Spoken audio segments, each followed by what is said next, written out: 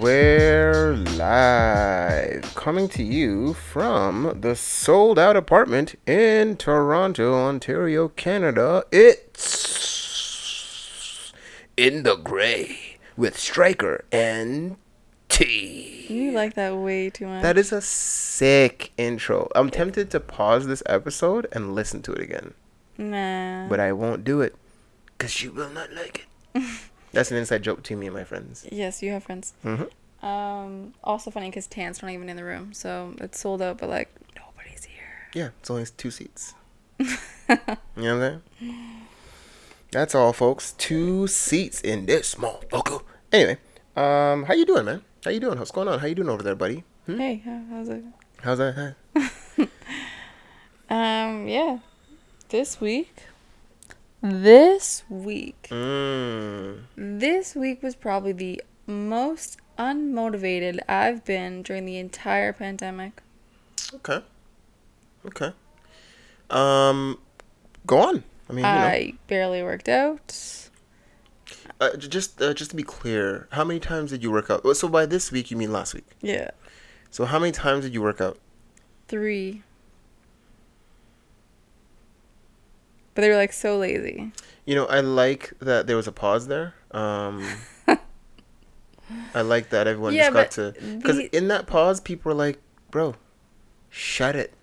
Yeah, but like for me, who's usually working out 5 days a week and has no problem with it, and my workouts have been a lot shorter, I just, like, even to do them was just like... Ugh. Yeah. Maybe you needed the break. And dude. they were so sloppy towards the end of it. Ugh. Yeah. Just so unmotivated. Like, not even just working out, but just, like, just doing stuff. Like, didn't want to cook anything, didn't want to read anything, didn't want to do anything last week. Mm-hmm. Yeah. All right. Well, I get it. What do you think led to that? You think just like a burnout? A pandemical burnout? That's why I feel like I keep going, like, what are we burning out on, I know what you're saying. We're not going nearly... You're not doing nearly as much as we were doing, not thinking or, like, having to do anything nearly as much. Mm-hmm. But I don't know, maybe it was just, like, emotional thoughts or just feeling like I need to tap out from being a parent. Mm-hmm. I think hard work is relative. Yeah, for sure. But I just mean, I don't think there was one defining moment. I just think it was like, I just want to put everything on pause right now and not do anything. Yeah. So that was definitely my feeling. I get that. And I don't know, I think too, just missing personal growth, like tangible personal growth, I think has been a big thing for me lately too. Because that's super motivational for me. Getting more clients, getting more money, getting clients to reach certain goals. Yeah, true. Just meeting new people, connecting in different ways.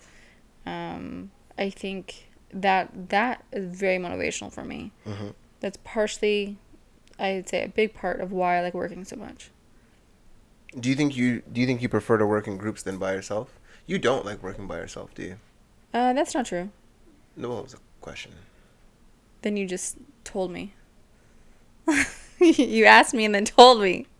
No, I told you then asked you. I said you don't like working in... No, I said you don't like working in groups, do you? No, you... I you said... just said that.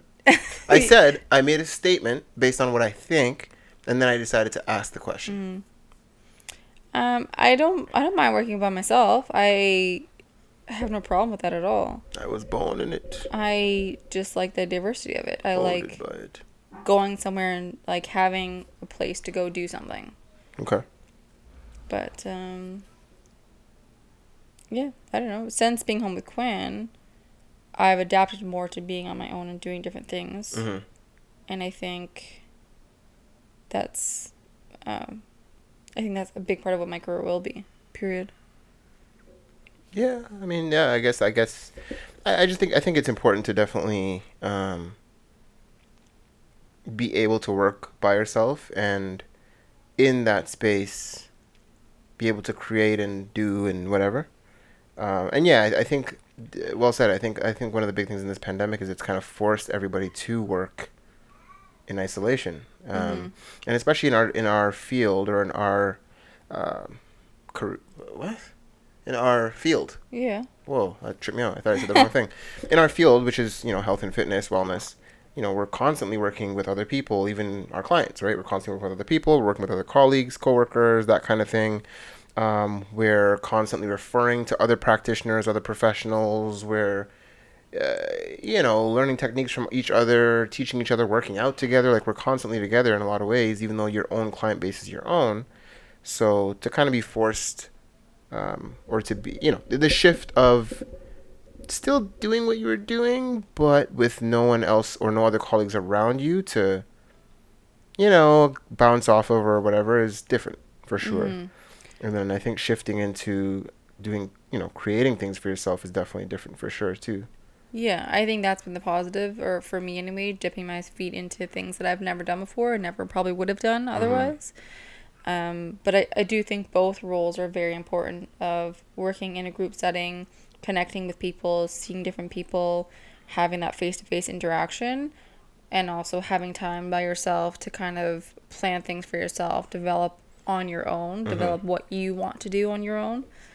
Um, Yeah, you're right. I agree. I think both are very critical for personal growth. Mm-hmm. Facts. Um, yeah, Big facts. That's my new favorite saying. Big facts. yeah. Because they're not facts. They're big. Oh, They're big facts. they're bigger than facts. They're just big. Yeah. Yep. And I will also say, Yo, Wills also? Who's I was Wills so also? sassy. Sounds like a name. Will Sasso. Sounds like a basketball player. Yeah. Wills also. It Right? does. Yeah. Like a 1950s player. Anyway, go Yeah, yeah, for sure. Um, I've noticed that my friend or my clients, they are now my friends. ahead. Mm-hmm. I feel like during the pandemic, I've connected so much more with my clients Yeah. as our child meows. Um, Like a kitten. I hope people can hear it. yeah. I don't know if you notice this with your clients too, but now you're constantly in their homes, whether that's physically in their homes or just online. Yep. You're so much more involved with their day-to-day stuff. And because you can easily switch your time and schedule, I feel like there's more of conversation. Mm-hmm. Um, And I think also, and I thought about this a while ago, you're probably the only person they see that much that's not in their household. yeah. Like even with a lot of my clients, I see them sometimes 3 times a week. That's 3 hours that I'm with this person who's not in my household. And obviously, since we're on lockdown, you're not really seeing people outside your household. Mm-hmm. You're seeing them more than even their neighbors probably, Mm-hmm. Yeah. unless they play outside with their kids or something. But so yeah, you kind of, and like you said, that you're in their home. So yeah, and I just feel like this is a vulnerable time where Oh, yeah. people are, I don't want to say more honest, but because there's no setting to be professional in, unless you work a 9 to 5 online or something like that. I think even there's also certain vulnerabilities. But we're just in a time now where it's almost like the world is on pause. So there's no need to be quote unquote professional or put up any fronts. So everyone's just everything just feels more honest. And Yeah. I think that's what's leading to, People being more yeah, open. just that tighter friendship vibe Yeah. Because with even our neighbor clients. here that was telling us that Yeah, he only goes to work like a couple days a week. yeah, And so he sees those people more often. hmm And they've chatted a lot for more. sure. Them being in like large groups where everybody's at work and everyone's just in their cubicle. hmm And I didn't know this, but Sam, my sister-in-law, she had her own full-on office and she didn't want to work. She didn't want to go to work.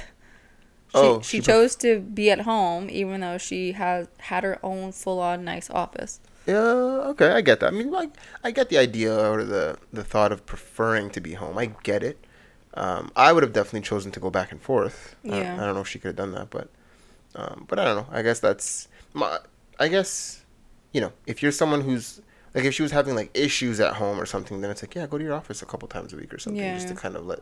Well, now she doesn't have an office because she chose to stay at home, so that's like Oh, it was like pick or indefinite choose. type thing. Yeah. Got you. That's tough though. I think it'd be hard with the boys. I would have probably picked home. In her shoes, I'd have probably picked home too. just because you can be home, it makes it easier for Wes to, do stuff also. I don't know if they would have ever considered doing a nanny. I feel like, I don't know if I ever talked to you about that, but. No, they both just do daycare and it works fine for them. Because Yeah. both their schedules are pretty flexible. Yeah. Anyway. But, I mean, nice to have that option though, for sure. Yeah. How was your week? I don't know. It was kind of a, I wouldn't say a blah week, but like, sort of like, I guess it almost felt like a nothing to report type of week. I guess the couple things that I would say that I did feel or notice was, with the weather getting a little bit better here in Toronto, it's just at least something to look for. That's for sure. Like the weather is for sure going to get better. Yeah. So just feeling that temperature change is nice, right? Like, and I think that's one of the things that we've kind of, one of the hardships of dealing with this pandemic. It's like everything's kind of up in the air all the time, even though they say, well, we're going to, do this. Then right the second before they do it, it's like, we aren't going to do that. Yeah. You're right. So I think it's just nice to kind of have something coming along that's obviously giving us clarity. And just from a personal and professional level, it's just better for me in general. Like, for us to get out, do things outside more with the kids, just be able to be outside more, be more comfortable being outside, number one. And number two, from a professional standpoint, I know people would be more open to obviously working out outside. Yeah. So it's better for business as well. And I think it just allows for more opportunity. Yeah, just for business growth and also for personal growth in terms of like putting the squat rack outside and Being outside with Quinn. Yeah, so it doesn't feel like, all right, everyone bundle up. Let's go in the frigid snow for 20 minutes. Yeah. Yeah. We can just kind of be out there for a couple hours. Like, why not? What else is Yeah. there to do? So, yeah, just looking forward to that. And I don't know, kind of in conjunction with that, kind of being optimistic about the lockdown coming to an end, although that's... Hearsay. It's always in sight, right? But it's never in sight. So, but I don't know. I'm feeling optimistic about it. It's supposed to hopefully be. It's supposed to be done on the 8th, but in my mind, it's going to be done in March. I don't see how they would push it longer than March. And funny enough, so last summer when everything was open, we have lower numbers then for COVID deaths and cases than we do now that we've been in lockdown. So it's like, what are we doing? Yeah. Why are we in this? Yeah. So I think, based on that evidence alone, we should be opening up, if not on the 8th, which is in a few days, or in a week, before April for sure. So I'm just kind of feeling optimistic about it coming at some point in time. Again, as for the same reasons that I mentioned, just being able to be outside, yada yada yada, making more money and stuff, and that's the next thing that it takes me to my next point, which is just I'm just sick of kind of being at a financial standstill because of the pandemic. Like, I think I'm very grateful that at no point did I feel like we were in a situation where it was like, oh man, how are we getting dinner? Yeah. So there was never those concerns whatsoever, but I just miss making bags, and not even that, but just I'm kind of being funny, but just on a serious note, making an amount of money where you can start to invest in things, whether it be your future, your debt, your just invest in things that matter, like, you know what I mean, and not have to think about it at all. Yeah. Even just the idea of like, all right, let's work towards going on another trip, and we can just do that easily because the bags are coming in. Yeah. So I'm kind of sick of and I guess for me it's been the last little bit really, but I don't vibe well when that's happening. I don't like that. I feel it messes with my everything. Yeah. It throws me off. So yeah, I'm looking forward to all that stuff being on the horizon, and yeah, man, fingers crossed that there isn't any, like, I don't know, 13th strain that now it's attacking us. We got to close up more stuff. Yeah, it's crazy how long this is already going on, and there's no actual evidence that shows. Shit. Yeah, really. Yeah. And, there's places like India who don't have many cases at all, and they're not even doing vaccines. And places like, where was it? Israel. They're giving out, like, crazy amount of vaccines right now. They're kind of in the top running for the amount of vaccines that they're able to distribute. Israel is the shit, eh? Bro, COVID came through, right? And Israel said, oh, what's this thing? Oh, COVID-19, huh? Yeah, it's done. Yeah. They bodied COVID, and then they just had vaccines just to spare. Yeah. Israel's sick. Leave them alone. Yeah. So it makes no sense. Like, Israel's giving out a ton of vaccines and their numbers are low. India is not giving out any and their numbers are low. So it's like, what do you do? Yeah. But yeah, it's just so hard to gauge. And I get every government's doing what they think is the right thing to do. But like, no one knows what the right thing is to do. Yeah. And this is the thing that I find strange about all of it. With a year of dealing with this pandemic under our belt, right? And this is for every different separate global economy, all the different economies across the country, all the different governments, whatever, countries, cities, all that stuff. You have stats, number one, right? So at this point, you have a large enough amount of stats where you can make a more informed decision. I get the beginning. We didn't know what it was. You're making decisions because we didn't know what was happening. We didn't know what to expect, blah, blah, blah. Cool, bro. But now there's statistics that show that Canada has the number one highest rate for unemployment. It shows, like, just, you have those stats where you can see how much suicide deaths have gone up, how much depression's gone up. You're looking at the numbers that prove the amount of deaths from COVID, which is really a small amount. Let's be real, bro. Like, yeah, people get it, but it's tiny. Yeah, no one. And if you look at the age range, it's 99-year-olds and up. I'm exaggerating, but yeah. I'm just saying, it's like, you have at this point the stats to prove that having a systematic lockdown probably isn't your best option. So why don't we explore other options? And it's just like, to me, it's almost lazy for them to just be like, all right, let's just keep all the doors closed because, like, oh no. It's like, bro, like, what are you talking about? You're not protecting Canadians at that point. No, exactly. So that's the part that I find strange. It's like, you have stats. Are you not looking at them? Why are we the ones looking at them? Why is Sick Kids sending you guys three or four official reports now saying why lockdowns are like the number one leading cause to so many child issues and just all kinds of stuff? And it's like, it's not like it's some Joe Blow reporter from, their mama's basement. This is Sick Kids Hospital.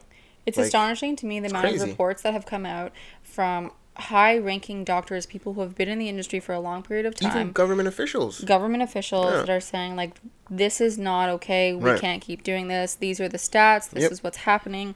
What the fuck are you doing, basically? And that's what I don't get. It's like, it's not just us as civilians being like, oh, stop. Yeah. It's like, these are professional people in the know specifically for the issue at hand. They're saying, open up the country. So, I don't know. You just got to be optimistic, and I don't know. It almost feels like the government's taking it personal or something. Like, it's almost like they have it out for us or something. All this personal energy. I don't know if it's that, but I do wonder if there is certain connections between certain governments. And that's one thing I do wonder, because obviously there are different countries that kind of have bad beef, for lack of a better word, with other countries and others that are associated with others. I feel like Canada's one that's, like, never really stood on its own. We've always been, like, piggybacking off someone else. Yeah. So, we're and in some ways I say it proudly, but we're a pussy country. Like, we're not the tough guy. We're not trying to be the leading. If there's anything we want to lead, it's the leading peacefulest country, or the leading clean country, the leading and that's why I love living here. But that being said, I feel like the downside to that is that we don't really have a backbone as a country, and I agree. I'm not talking about the people. I'm talking more so for the government. Like, they've never really had to make any hard decisions in that respect. Yeah. And I think there's other countries that are used to dealing with other hardships or dealing with making tough decisions where there is, conflict between civilians and government and things like that, which I think can be helpful and just helps to make everything more resilient. And there's more of an understanding between civilians and the government. Yeah. Whereas for us, we've just been, like, happy up here for millions of years. You know what I'm saying? And this is really the first major thing where we're having a conversation with our government. Yeah. So, I think I do think that Trudeau, I think this might be it for him for sure. Yeah, I think so too. But it's funny to add on to this, which is unrelated a little bit, but it's funny that two major things that have happened in our lifetime, or not our lifetime, but in our world, like, for example, for slaves coming to Canada, and that was like their escape, and also the like internment camps and people from Japan coming to Canada. Everyone's just like trying to escape here to be happier. Yep. But like, all those people who have been through these crazy, traumatic things in their life, it sucks that there's almost not someone from that leading. Yeah. Or leading in the way that they would have more of a backbone. Yeah, true. It is very true. I take it personal sometimes, It almost feels like, what are you guys doing, bro? Like, don't be dumb, Especially someone like Trudeau, who's like... The man was a drama teacher, fam. Yeah, he was a drama teacher, pretty boy.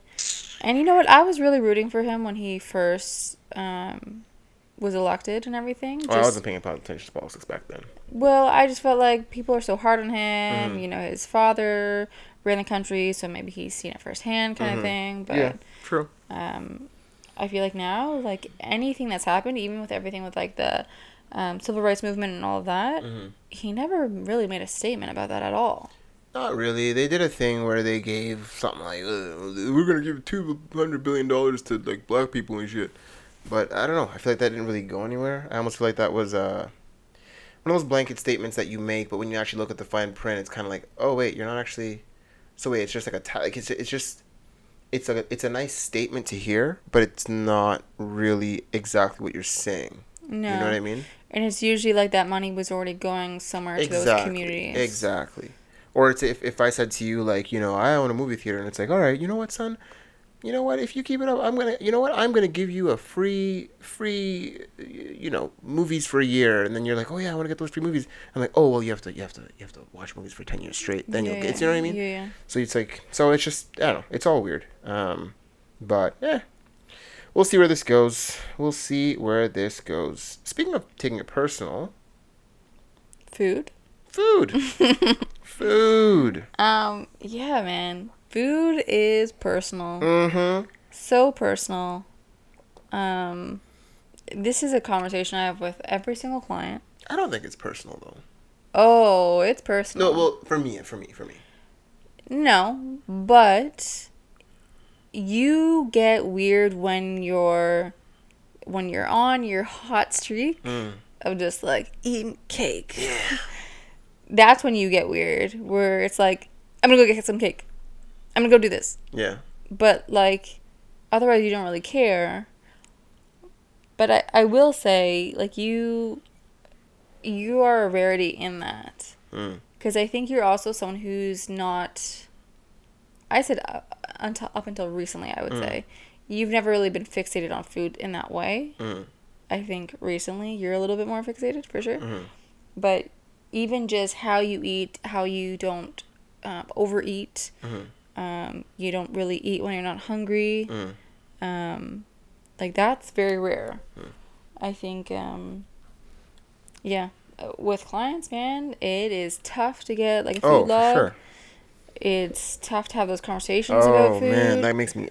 Sometimes I get mad.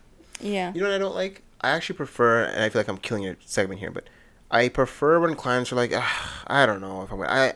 I might get you the food log. Yeah. I don't like when they're like, oh, I'm going to do it. And then they never. Yeah. I can't stand that. Hate it. Because when people say they'll do it, I get this little bit of excitement of like, maybe this person will kind of work towards their goals. Yeah. But then I, A, hate asking for a second time. Yeah, me too. Hate. And B, like, it's not for my benefit. It's for your benefit. But yeah, people really take it personal. And, not only what you're eating, but certain habits of, like, skipping certain meals and then just snacking, or those late night snackers. And, with that being said, we all go through those phases. We all have moments where we overindulge or we eat things that we're not supposed to. So it's it's, I don't know. One thing I say to a lot of clients is like, I'm pretty sure I've seen it before, so you're not going to be the first person, or you're not going to surprise me, or it's not going to like make me think anything differently of you. Right. Do you think it's embarrassment for a lot of them though? It's Or do you think completely it's just willpower? embarrassment. But it's embarrassment because it's personal judgment. Like they're judging themselves as they're writing it down, basically. Yes, true. And that comes with like a lot of self chatter of just like things you've been told growing up, or things that you've, you just hear certain things are bad for you. Right. So you kind of judge yourself in that way. And I think also a lot of it is from like unhealthy coping patterns of overeating, or I think we talked about this. Was it last segment or the one before? Of how certain foods that you crave mean you're emotionally deprived in certain ways. So yeah, and people who have food addiction, people who have, who are just looking for that comfort food. Yeah, so I think that's two ways there, where it's just, I know I'm eating the wrong thing, and also it's associated with a feeling that you get when you are creating that unhealthy pattern of stuffing your face with whatever because you're feeling sad. Or, I mean, that typical one obviously is like ice cream. When women are sad, they eat like ice cream. Ice cream's so tasty. Yeah, it is. So tasty. But I almost got tonight. I almost got a red velvet slice of cake with 2 scoops of vanilla cake and 1 scoop of red velvet. I almost got 1 slice of red velvet cake with 2 scoops of vanilla ice cream and 1 scoop of red velvet ice cream. Because I was curious, like, what does that taste like, red velvet ice cream? Probably red velvet cake. But then I was like, you know what, dude? You're better. And I didn't do it. But yeah, and even those moments where you're wanting something, you almost get anxious of like, I need to have something. And, Me or just in general? In general, people. Okay, yeah. For sure. I felt that for sure. Yeah. I think that's a big part of it too, with like the emotional part of it, that where you almost attach food emotionally as well. And it's definitely tough because most cultures, food is a big deal. Where you connect with your friends, you connect with your family. I know, like in Italian culture, like they'll get upset if you don't eat a ton of food or finish your plate, or indulge in like whatever. Right. Like Nona still gets mad that I don't eat lasagna. Nothing. That's an inside joke, people. You'll never know it. Yeah. So it's definitely tough because it's constantly around you, but it's it's food is personal in so many ways, with that emotional connection, with the like social connection, and just the like personal, like, am I supposed to eat this? Is this good for me? Yeah. I really enjoy wine. That's something that I've really felt like, yeah, I will do this forever. There's certain things in my life that I'm not necessarily in the sense of like every day, forever and ever, but just I'll never not do that. Like smoking weed's another one.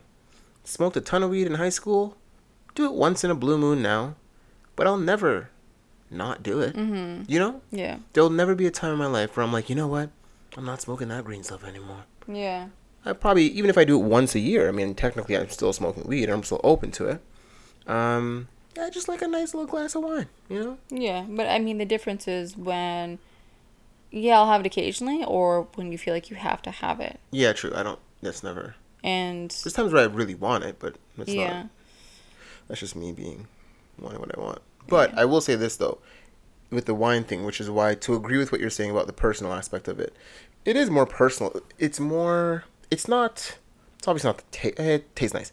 But it's more the vibe of, because to me a glass of wine almost represents leisure, the day's wrapped up, and I think that's what most wine is for most people. It's like you wrapped up your day, you did what you have to do, you're kicking your feet up, you're watching TV, or you're doing whatever you enjoy with a glass of wine. And I love that feeling. Isn't wine or like alcohol a depressant? And that's part of it because it puts you in that sedative type feeling. I guess so, yeah. And that's why people with really high anxiety drink so much. Yeah, for sure. I think on a I think on a deeper level for sure. But I mean, I don't drink enough to even feel. No, but you know it's what I mean? anything Like, in your system would yes. kind of give that sedative feeling a For little sure. bit. And I never really realized that until my mom was actually drinking wine very regularly. Really? Yeah. That would have been cool, man. That was kind of her thing. But Recently? Like, you know? Like when? I've never seen her drink. Yeah, because it was, she realized that it was not helping her anxiety and stuff. So she kind of cut out alcohol in that way. Maybe like 4 or 5 years ago. But yeah, it's crazy to see the difference in someone like that too. Whether it's alcohol or food, when they're dependent on the food, Right. you know, they have to have it, and their anxiety is way up because they've created this coping mechanism or this stimulus every single time that they feel that emotion. They need to have that stimulus. Yeah. And yeah, I mean, one of the biggest ways to like even correcting the pathways is just changing your routine, changing that what you grab basically when you're feeling that anxious or you're feeling sad or whatever the case is. Yeah. Sure. I was gonna elaborate or go into something else, but no, that's a good point. Yeah, I feel like a lot of it, like I feel like anxiety obviously is the biggest factor into that, and I think it goes into also, with dependency. I feel like if you're not somebody who typically feels anxious or feels dependent on anything, and you can kind of roll with the punches a little bit better, you won't really be as susceptible to being dependent on food or anything like that, you know? But I do wonder if it's more with women as well. Obviously, we are more emotional creatures, but I do think females get judged more when it comes to appearance and food. Like, there has not been a point in my life where someone has commented on the way that I eat or the way that I look in a negative way. So, and wherever I was, whether I was overweight or extremely fit, someone has always made a comment negatively. Oh, okay. And like people that are close to me. Yeah. You're too strong. What are you doing? You're too skinny. Why you eat that shit? You're you know, like, what are you doing? You're wasting your time eating that organic stuff, or the other way of just like you're eating too much, like you're eating too much junk, like you're overweight. I love that because it actually ties very well into my striking thought, but that's kind of a little bit later on. Folks. Yeah. So I do think that it does affect women a little bit more, being more emotional and just being picked on, for lack of a better word, when it comes to that kind of stuff. Yeah. Well, speaking of, I was gonna say men and women, but speaking of mom and dad, I guess in terms of you know, obviously, I guess traditionally speaking, when you think of men and women, you think of mom and dad when it comes to parenting. Obviously nowadays, you know, it doesn't take a mother and a father or a man and woman to be a parent. So let's just say, speaking of moms and dads, which can be any and everyone. Yeah.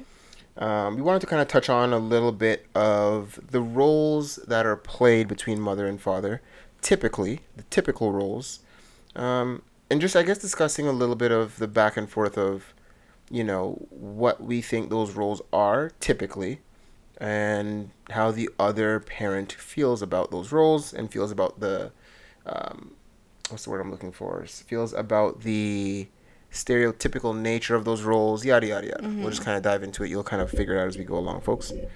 So as always, ladies first. Yeah, Mom. You know what? Equality. I'm gonna go first this time. Okay, Dad. So hold the door open for me and let me walk through it. So I guess one role that I think, you know, most dads would feel, or I would feel, you know, you just got to protect everybody, and that means.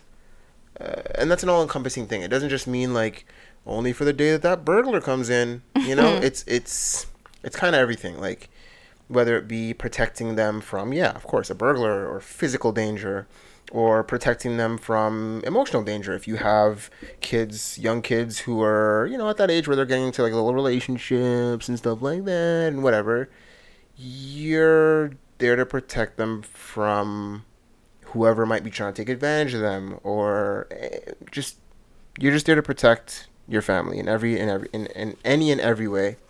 I think every man or every dad feels that that's a role that they have to kind of undertake. Yeah, for sure. I think for women, just like household, I'll loop this all together, but like household tasks and organization. So making sure everything's good in the home. You know, there's food in the fridge, there's everything's clean. So yeah, just like making sure the home is taken care of and like put together, kind of thing. Sure. I think that's something that kind of comes naturally, but yeah, I feel like men don't think about stuff like that. not really. You know what? Men only think about it. Dads only think about it when it becomes a problem. Like, if I walk into the kitchen and I can smell something gross, then I'll be like, oh, what the fuck? Oh, okay, I gotta take this out. Or, oh, I gotta clean up that old thing in the fridge or whatever, which aren't issues that we ever have. But I'm just saying that would be a scenario where, you know what I'm saying, though? Hold like, on, let's run that back. It's never been an issue because I'm constantly cleaning out the fridge. Right, but I'm just saying it's never been an issue. What? So yeah, but yeah, I think that's kind of how guys or dads would perceive things like that typically. Yeah.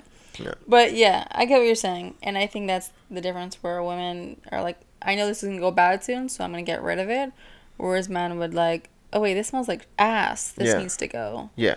But Right. yeah, what else you got? This one's a little bit. Yeah. So the next one the next one I put was make sure everyone has what they need to do what they need to do, and this is what this means. As you yawn profusely. So, okay, and I'm actually gonna put a little tidbit in there for moms too, and correct me if I'm wrong, but dads will get you the things you need to do you, but don't ask me to help you how to do it. So, for example, if my kid needs a brand new this for school, I'll buy it for you because you need it to do your thing. But wait a minute, you want to learn how to use it? Ask your mother. You know? Yeah. And obviously I'm generalizing, and I love to help my kids and I help them a lot, but I'm just saying that's a typical thing. Yeah. Or, you know, if you came up to me and said, I need $100, okay, you need it. Yeah. So just take it. I don't care why. Just, you know, man, I need to get my hair cut. I have to get my hair. Okay, like, just here, go get your hair cut. Yeah. So that, and you know what I think it is, honestly? Number one, I think we take a lot of pride in being able to provide for our families, right? That's probably number one. But number two, the less we hear our loved ones around us having issues, just the more peaceful things are. Yeah. You know? Yeah. If everyone around you is like dealing with an issue or upset about something, number one, you don't want to see them going through that. But number two, it's annoying to you trying to have peace, you know?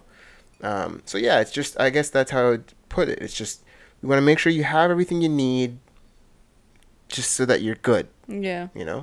Which I guess ties into providing for. But that's just a more specific way to put it. Yeah. Yeah. I will say, like, I'll put like food in self-care. By self, I mean everyone else's self, making sure that everybody kind of has what they need to, you know, clothes on their back, especially with Quinn, like her toys. I feel like I'm so keen on making sure she has a variety of things and has different books. And as soon as I feel like she's growing out of something, I feel like I immediately need to get a new set of books or a new set of whatever. Right. I think women are better with specificity, whereas men will just dump a bunch of stuff in a room And they're like, oh no, it's all toys. And you'll be like, yeah, but she needs something to read, and then something to do with her hands, and something to put on her body, and then something to smell. Yeah. I'm like, but toys, you know? Yeah. Yeah. Yeah. I think women are definitely more in tune with that. And the last one I had, I guess, just for dads, is just, lift stuff up, fix this, kill that bug, kind of just all the Grammy jobs. Like, if something's stuck under something, or if something's stuck in somewhere, well, yeah, you gotta go get that, bro. Like, that's not. You're not gonna be looking at you and your wife going like, well, let's see who gets it. Like, you have to go get it. If your kid threw a ball on a roof, it's not a debate. Yeah. Go get the ball, bro. Yeah. You know? I've never seen my dad do anything like that, though. Really? Well, here's the thing. He has two boys. So it's different. But I also feel like my dad's been partially broken my entire life. Well, old school Italian man that's been working hard job his whole life? Yeah. I don't think I've ever seen him kneel down properly. Probably not. Have you seen him kneel down? I've never seen him not just standing up. I haven't seen him sit. He doesn't sit. He sits, but his one leg, he can't bend the knee. So when he's going to play with the kids, he'll kickstand his one leg out to the side. I see what you mean. I want to see that. And then hold on to something so that he can kneel down with his other knee. Yep. And then his one leg is still kicked out on the side. What's up with your father's knee? He said it hurts too much to bend. It's obviously... That's not good. He won't let me do anything about it. Of course he let me work out with him once. What do you mean? It's fine. I can work with it. Yeah. All right. But yeah, fix stuff, do stuff, get that ball. Clean that thing. Like, do all that stuff. The car, something's wrong with the car. Can you do the car thing? And funny enough with me, I'm in my heart, I'm really not a mix or fix it guy. No. I'm not at all. I get grumpy when I have to do stuff like that. Yeah. I don't like it. I don't mind doing that stuff. Yeah. Well, depends what it is, but I do sometimes enjoy looking up how to do things, and I also enjoy calling my brothers and being like, "How do I do this?" Yeah. Fair enough. Yeah. And last one I'll add is just I think women kind of take more care of, or moms anyway, someone in the family, take more care of social development type stuff and appointments and like. Yeah, for sure. That, like, connecting 100%. with other beings, basically. 100%. Yeah, moms keep the family healthy. Yeah. For sure. Because, everyone good? Yep. All right, we're good. And mom's like, no, but you know what? I saw that one actually coughing up blood the other day. So I think they're just saying that. Yeah, but honey, they said they're good. Yeah, but saw the blood, Yeah. So let's get a doctor's appointment going. Like, it's just, for sure. Yeah, big one. And I will say, too, I do think that, and this pissed me off so much when Wesley was telling me this. So my brother says quite often when he's out with the boys, he constantly his gets... sons or, like, his boys? His sons. That he constantly gets people commenting about how great of a dad he is. Whoa, dude. Commenting at what? Commenting on how great of a dad he is. Well, yeah. I mean, people are dumb. They don't know what they're talking about. Not saying he's not a great dad. No. But that's the thing. I think when people see dads doing, like, anything like that... for sure. It's like, you're an amazing dad. Big facts. The mother just did 20,000 more things than that. And it's just like, that's what you're supposed to do. Yeah, big facts. I think even if I'm out if it's just me and Quinn alone, or me and Vay alone, or just me and both of them alone... Because those are the only options. Just walking with them, it's like, he's a daddy. Yeah, for sure. And what do? I'm a dad. Yeah. So. Oh my god. Yep. Sam and I were talking about this, and it's so frustrating. And I do think women get more credibility in the sense of, like, something, for example, Mother's Day. Like, Mother's Day is a massive deal to so many people. But Father's Day, like, I remember even one year I was trying to look for something for my dad that said, like, number one dad or whatever. And I couldn't find it anywhere. Because fuck that. Because it was, like, it's just, like, a little section that's available, like, 2 days before Father's Day. Whereas Mother's Day is drawn out for a lot longer, and it's just a bigger deal, I think. But in defense of Mother's Day and that whole notion, I actually think one of the reasons why Mother's Day is bigger than Father's Day isn't just because mothers, quote unquote, do more than fathers. It's because mothers care more about Stuff like that. stuff like that. Yeah. I don't give a shit about that. What are you gonna do? Waste your money buying me something that I don't give a shit about? My And dad then used moms, to love that. huh? My dad used to love that. Okay, but most dads don't really, Yeah. like we don't really care about something crazy like that. It's like if you really want to give me a gift, just shut it. Yeah. But no, I'm kidding. But I'm just mean, literally a gift. But that is very, like, typical. Well, yeah, just like let me sit at home, watch a ball game with a beer or something, whatever, like something like that. Like we don't really care. What are you gonna get me? A shirt? Like what? A necklace? One of the shirts I got my dad, he doesn't even fit him anymore, and he still tries to wear it. And Because you're his kid. yes. Because you're his kid. And also, I made this toolbox for him out of like paper mache when I was like 5, Yep. or maybe grade 5. And it says tools on it, and it's like the size of like a little jewelry tray. So it holds 3 pencils. Go on. pretty much. Yeah. He still has that in his bedroom and keeps like his business cards and like that kind of stuff in there. Yep. Because you're his kid. Kids matter. Yeah. And I feel like that stuff would matter once, once the girls, like, if Quinn, who's 2, got me something, it's like, your mother got it from me. You know what I mean? Like, but I feel like if Vay makes me something, it's like, oh, shit. Yeah. You know? So I just think it's different when it's your kids. But as far as, like, gifts and stuff like that, we don't really care about much. Yeah. Yeah.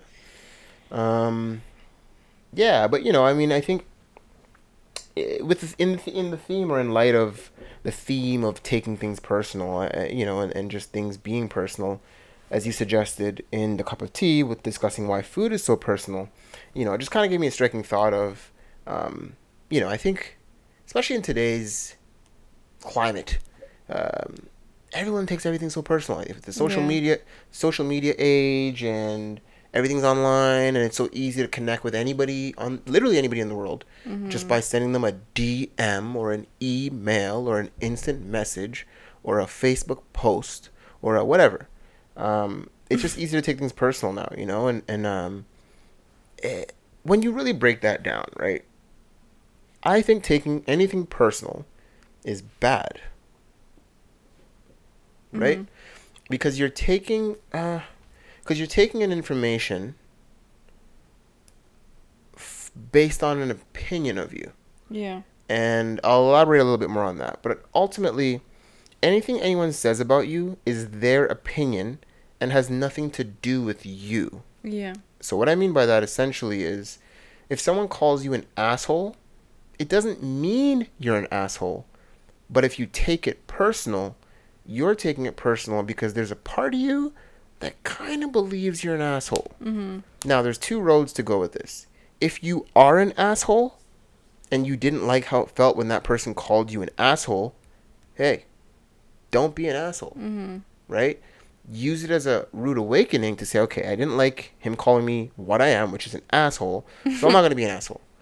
But 9 times out of 10, it's just their projection of you. It's what they think of you. It doesn't mean it's who you are, because you should know who you are, right? And that leads me to my next point. It's just, especially in today's age where it's so easy to be accessible and easy to be viewed for everything we do, it's so important and imperative that you know who you are. And that requires soul searching, that requires personal conversation, meditation, talking to whoever you'd consider to be an elder or somebody who can positively impact your life in terms of having your best interest in mind and helping you find out who you are, what you believe in, what things you like and don't like. And I don't mean like, I like cars, I like girls, but I mean, what are your beliefs? What are your morals? What things do you stand on? What do you think is ridiculous? And you would tell anybody it's ridiculous. Like, you have to know who you are, because if you kind of don't, or if you're kind of constantly chasing what people think is cool or what is the hot topic of the day, you're never going to know who you are. And if you don't know who you are, whatever my opinion of you is you'll just take that to be true because you don't know who you are. So in order to not take what people say personal, you have to know who you are. Yeah. If someone comes up to me and says, hey man, you're a piece of shit that doesn't care about anybody, I know that's not true because I know I'm somebody that cares about people. So it's easy for me to be like, okay, cool, bro, have a good day, dude. Like, you know what I mean? Like, and not take it personal. But if I don't really think about how I feel about people or what I think about people and someone says I don't care about people, yeah, of course I'm going to be like, wait a minute. Do I not care about people? Do I, you're going to question it, right? So it's really important to know who you are. And it's also important to listen to opinions to see how they can help you and not how they can hurt you. So if someone, again, calls you an asshole, it can help you if it makes you realize that some of the actions you're doing are those of an asshole.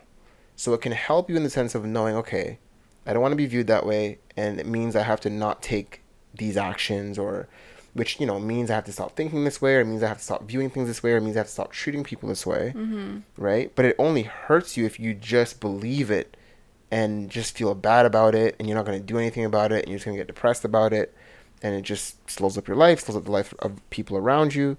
So, it's okay to listen to opinions. I'm not saying that every opinion that you hear is ridiculous or you shouldn't take in, but, if you're going to take in an opinion, listen to it for the positive impact that it can give you or how it can help you, and not how it's just going to hurt you or make you feel bad.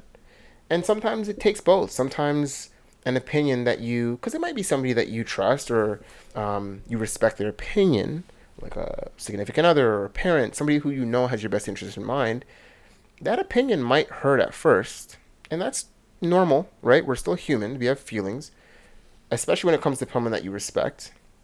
So yeah, you feel hurt at first, but try to look past that and look into the message that they're giving you. Okay, they said that I'm not a very sensitive person, let's say. So of course that hurts because you want to be a caring person in their eyes. You want them to feel good about you being around. And for them to say that hurts your feelings, but then you have to look past it and say, okay, what actions have I done towards them that makes them feel like I'm insensitive? Or what things have they seen me do that makes them think I'm insensitive? And then you can look into doing the work that's necessary to not take those actions again, things like that. So, it's this whole thing of taking things personal. What it really boils down to is knowing yourself. And the moment you know yourself, really hold steadfast to being prepared to defend who you are against others' opinion. And what I mean is, when someone stops you and says, hey man, you're a piece of shit, now you have to, in your own mind, defend yourself against that opinion. So that opinion comes in, and a part of you wants to be like, what the fuck? What's he talking? Who's he talking? But you gotta defend that to know, no, I'm not an asshole. This person might just be hurt, or this person might just be going through something, or a lot of times, go ahead. It's almost like filtering it, of just Totally. like knowing Exactly. what to actually do with that emotion. Exactly. Yeah. Yeah. And I think it's a big one. And I think it's crazy how big like canceled culture is right now. Massive. Like it blows my mind that people can't say anything. Who was it, Ricky Gervais, how he made that comment when he was hosting Whatever it was, Golden Globes, I think it was. Yeah. And how, Kevin Hart couldn't host it because he made some comment about gay people a decade ago. Yet Ricky Gervais was up there roasting every single person. And, it was on live TV and was like, people have watched that so many times on YouTube. I like how one of his opening jokes was, you guys didn't let Kevin Hart host the whatever it was, the Oscars.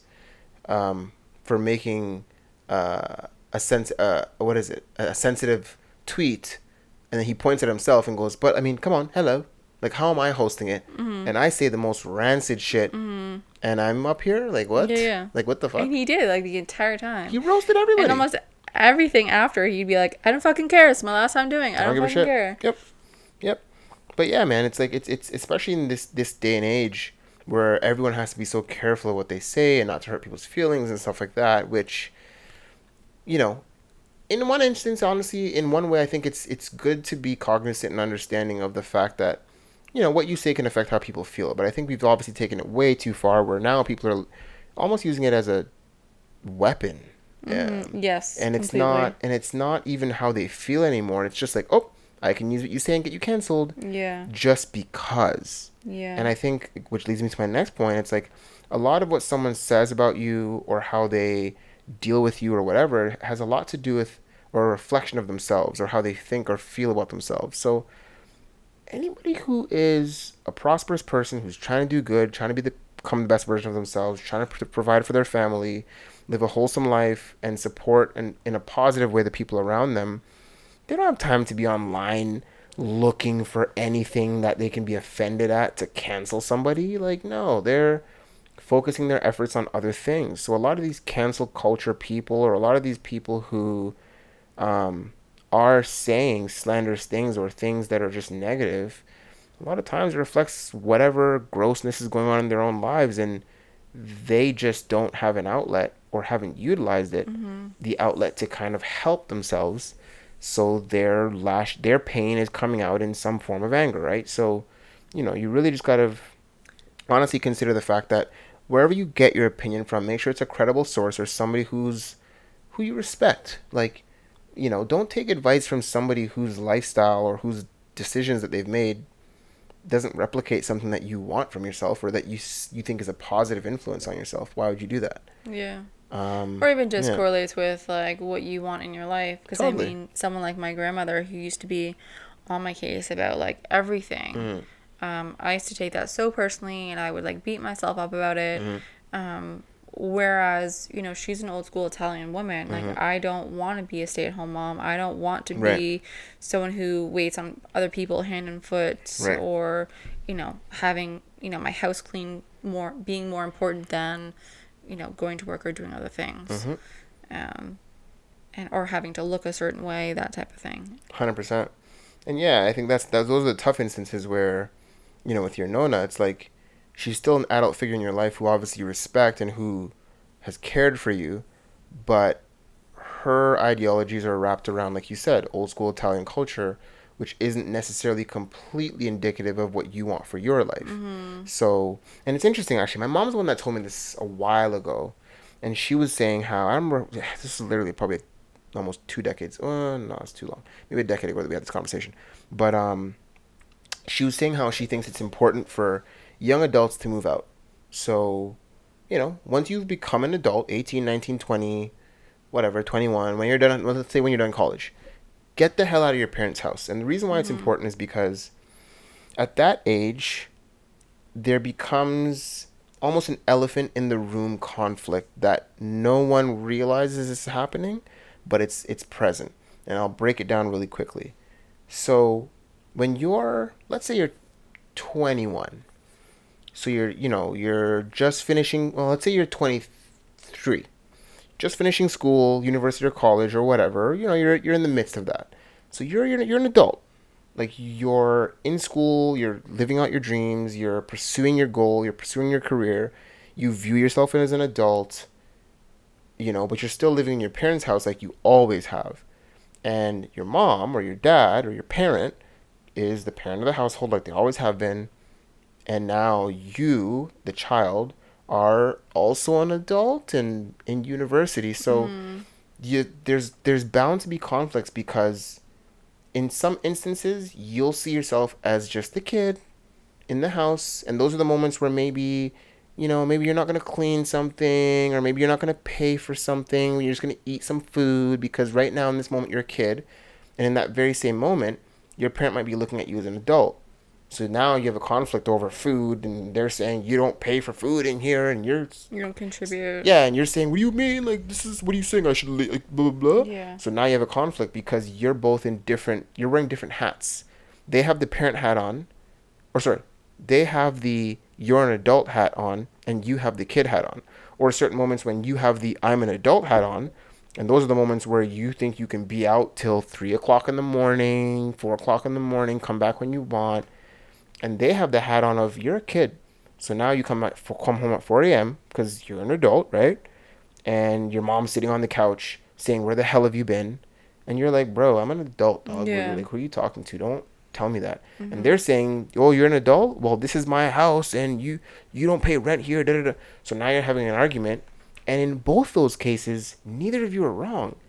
So it's like, that's why it's important for, at that point, the benefit of you, the youngster, moving out on your own is it's going to fuel that hunger for you to still provide for yourself and recognize the importance and the hardships that it takes to, provide for yourself and have a roof over your head. And of course, your parents are still there. It's like, it's not like if you can't pay your rent, they're not going to let you move back in, right? But it gives you that extra motivation to still provide for yourself and be your own adult. And it allows your relationship with your parents to still be fruitful because you're not living under the same roof and you don't have that same dependency as a kid, and they're not looking at you as anything but your own adult now because you have your own space, and they can still support you as a parent because they're still your parent. So it made me kind of agree with that because we would have those kind of conflicts from time to time when I was living at home at a younger age. Yeah, and I think to tie it back in, it's just you learn so much more about yourself and you become more confident when you're doing things for yourself. And totally. Things are on the line where you do have to pay rent, you do have those deadlines. And we've seen that in places, working at a club where you could easily tell which people still lived at home and which people did not. Yep.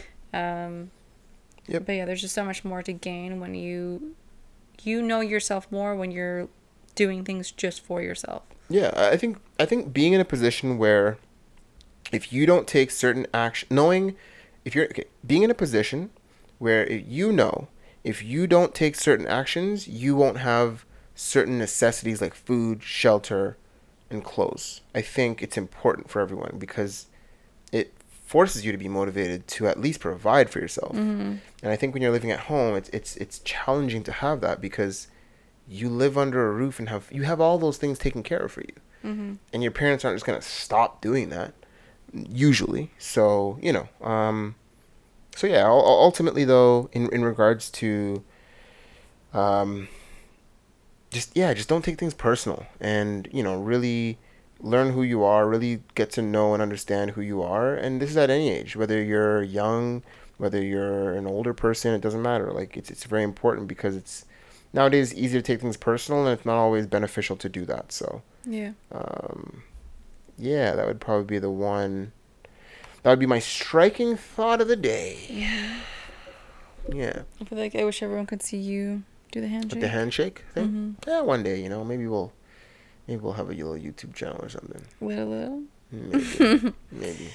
All right, you want to head into the closing question? Yeah, it actually takes me into my closing question, which is, so what's the most hurtful thing a friend or a colleague has said about you or thought about you? I don't know if I've had a friend actually say something to me.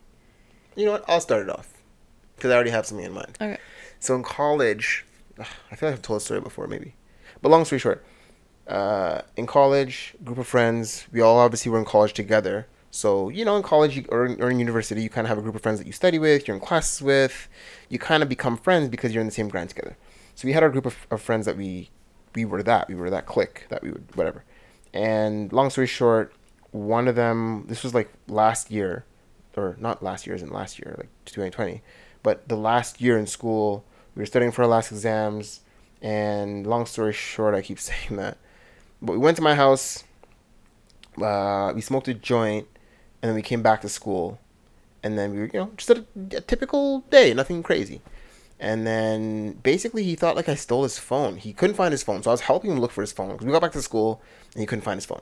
So we checked my car because my car is what we drove to my house in. Checked my car, couldn't find it. Checked the school where we were before we left, couldn't find it. I told him I'd look at my house when I got home that night. I went home, I did. I checked my house, couldn't find it. And basically, and then told him I couldn't find it. And then weeks after that, he just slowly stopped talking to me. And it was so subtle that I didn't even realize it. And then when I did realize it, it was to the point where I just thought he was going through things. So I would talk to our other friends and be like, yo, you notice Dan's been kind of off lately? Yeah. Is he good? Like, has he said anything to you guys? And everyone's kind of like, yeah, I don't know. Like, it's like he just wouldn't chill with us. Like, he just stopped talking to us. Yeah. So we were just kind of all weirded out by it. Anyway, finished our exams, and I remember we just finished our last exam. We all, except for Dan, obviously, because he wasn't chilling with us anymore. We're all chilling in this like, cafeteria area, talking about the exam, feeling good about it. We all knew we passed, so we were just chilling out. Schoolwork is done. Literally, all that's left is graduate. And one of my good friends, who's a friend to this day, Andre, said to me, "Yeah, man, like I don't want you to get mad at me, but I didn't want to say anything to you, but Dan actually did talk to me, and the reason I didn't mention it to you earlier is because we were going through exams, and I just wanted all of us to be focused. I didn't want us to be distracted by any kind of whatever, but basically, he thinks you stole his phone that day or some day that he went to your house. He thinks you like." Somehow stole it and whatever. And yo, I was so baffled. To this day, I'm still like, wow. Yeah. Cause what? Bro, you were my friend. Yeah. And it's funny because literally a month before that, I remember he was telling me that one of his personal friends from like where he lived, like tried to like have sex with his girl. And maybe I shouldn't tell this story on air, but I actually told him, I'm like, bro, I'm willing, because I don't know his friends like outside of school. I was like, bro, I'm willing to go up to Newmarket, show me where your friend lives, and I'll smash his face in for you, bro. Like, just, and then I'll tell the man, like, yo, don't mess with such and such, because he wouldn't know who I am. Like, he would just think some random guy, you know? Yeah. And he's like, no, it's cool. So it's just like, bro, I was willing to, like, dude, we were friends, bro. You think I would steal your cellular device? I have a cell phone. Like, what are you gonna do? I'm hustling. What am I gonna do? Make $80 off your phone, bro? Like, so I don't know. It was a weird. And then we still had school a little after that. Like we finished our exams, but we still had like these weird last classes to do, which were just all based on participate, like showing up. You get showing up marks kind of thing. So we had like maybe a week and a half of the school, and so Dre told me this, and I was like, what? And you know me, like I'm not gonna just be in class with this dude and act like I don't. So I approached him. I was like, yo, Dre told me you think I stole your phone, bro. Like, and I thought he was gonna. I thought we're gonna have a conversation. I thought he would have been like, yeah, I don't know, bro. I just thought you did, and I didn't want to think about it, so I just thought I'd back up for a bit. But let's talk about. Yo, he was adamant. He was like, yeah, bro, you stole my phone, dude. And I was like, bro, That's crazy. For real, dog? And he's like, yeah, I know you stole it. Like, there's no way it couldn't have been you. There's nowhere else it could be. I was like, bro, we chilled at school all day. We drove to my house. We got high, bro. We drove back. And then we chilled at school high. And then we went to class. It was a bird class, like last class, which is why we smoked. So, like, bro, we were high all day. Like, it could be anywhere in Toronto, dude. Yeah. What are you talking about? Anyway, and the funny part was when the part that pissed me off was because we played throughout the 4 years of school. We were friends, so there's a couple times we'd play ball at school, and he didn't have shorts or something, so I'd like give him a pair of my shorts, and obviously I'd be like, "Yo, bro, wash those." Like I'm not just gonna take the shorts back, bring them home, wash them, and then bring them back whenever, dog. I'm not stressing it. And that happened a couple times, and he just didn't bring them back, and it's whatever, bro. It's all good. I'm not stressing about it. I even forgot about them, but I think it was like the week after that. In class, so we're all sitting in class. He comes in and he drops a bag off on my desk, like a plastic bag on my desk. So I look in the bag, and there was like 4 of my ball shorts. Oh my god. And I was like, "Wow, dog."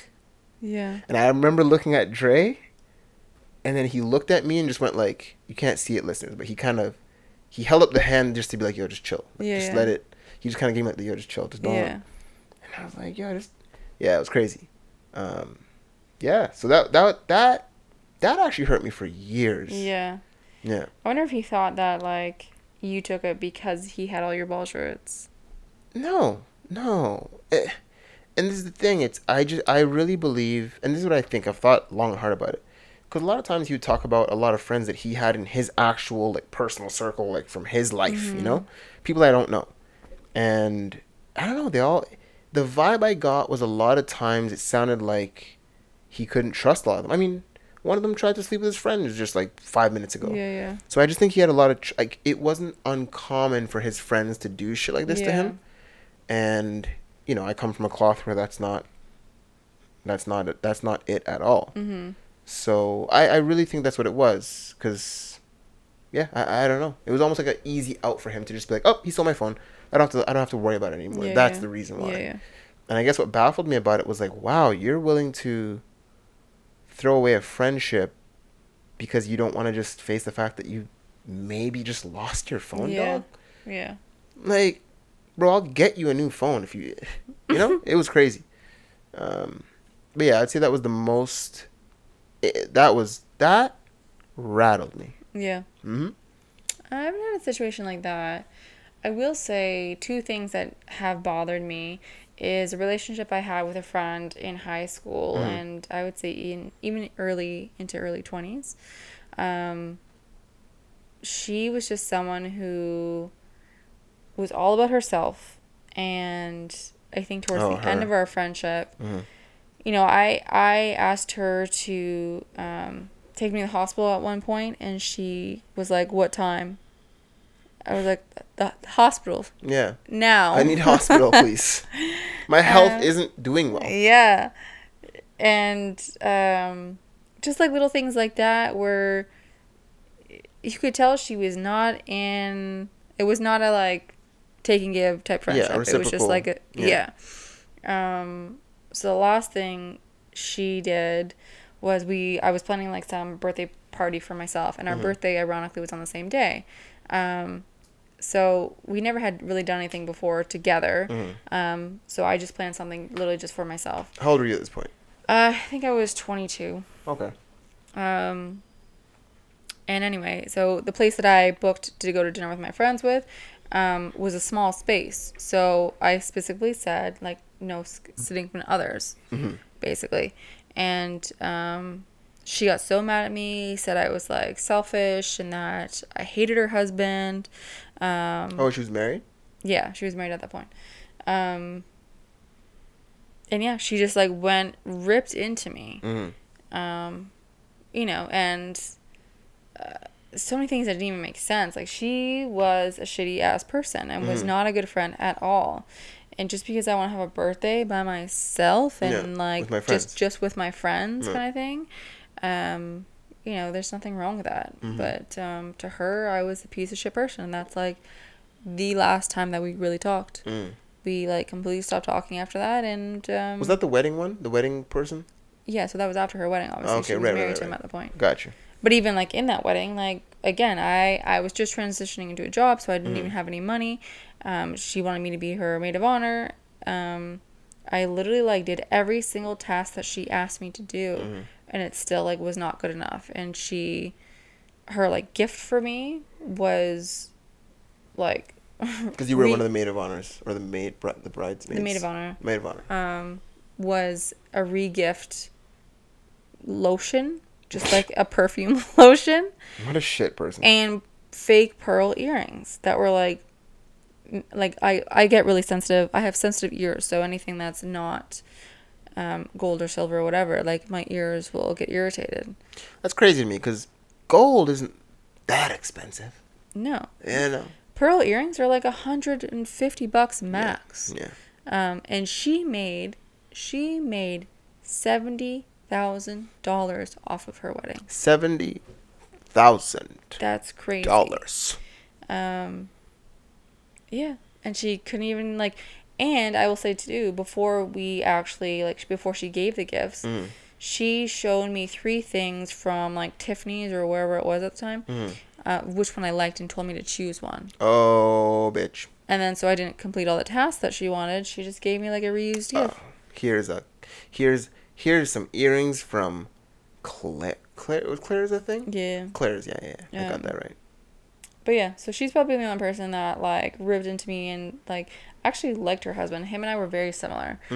He was a really good guy, but she would just she just said so many like mean things at that point, which to me meant nothing because I was done with the relationship.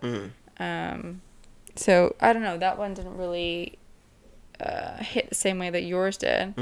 But I will say the only thing that does bug me when people say like people have a pre-perceived notion that I'm a bitch. I think that's the only one that now does bother me. You know what I'll say about that though? When you really think about that one, none of those people are people that actually have a conversation with you. No, You know? it's Like, all just based on me. resting bitch face. Yeah, or me being shy. Just Yeah. because I'm not super chatty and outgoing Right. initially doesn't mean that I'm a bitch. Right. But I will say that's the number one thing. And it never used to bug me when I was in my early 20s. And I think that's just because I was a lot more social. Mm-hmm. And it never affected my work setting. I get But that. now being in a work setting where you have to be out in the open all the time, Mm-hmm. and it sometimes depends on your livelihood. Mm-hmm. It does bother me that it's like, that it's just something that people just Yeah. assume. Yeah. Well, maybe this new YouTube venture is the way to go. Solo, give all the info, Oh God. and get out with the cash flow. Anyway, anything you want to say before we wrap it up? No, sir. I have to pee so bad. Excellent. All right, folks. Well, T's going to go take a pee. See what I did there? T's going to pee. TP Locks. Hey. Shout out. Shout out to TP Locks. But we'll catch you guys on break time coming up on Friday. And for us here at Inside the Gray, I'm just kidding, it's in the Gray. Have a good So random. day, dude. I don't know why I said that.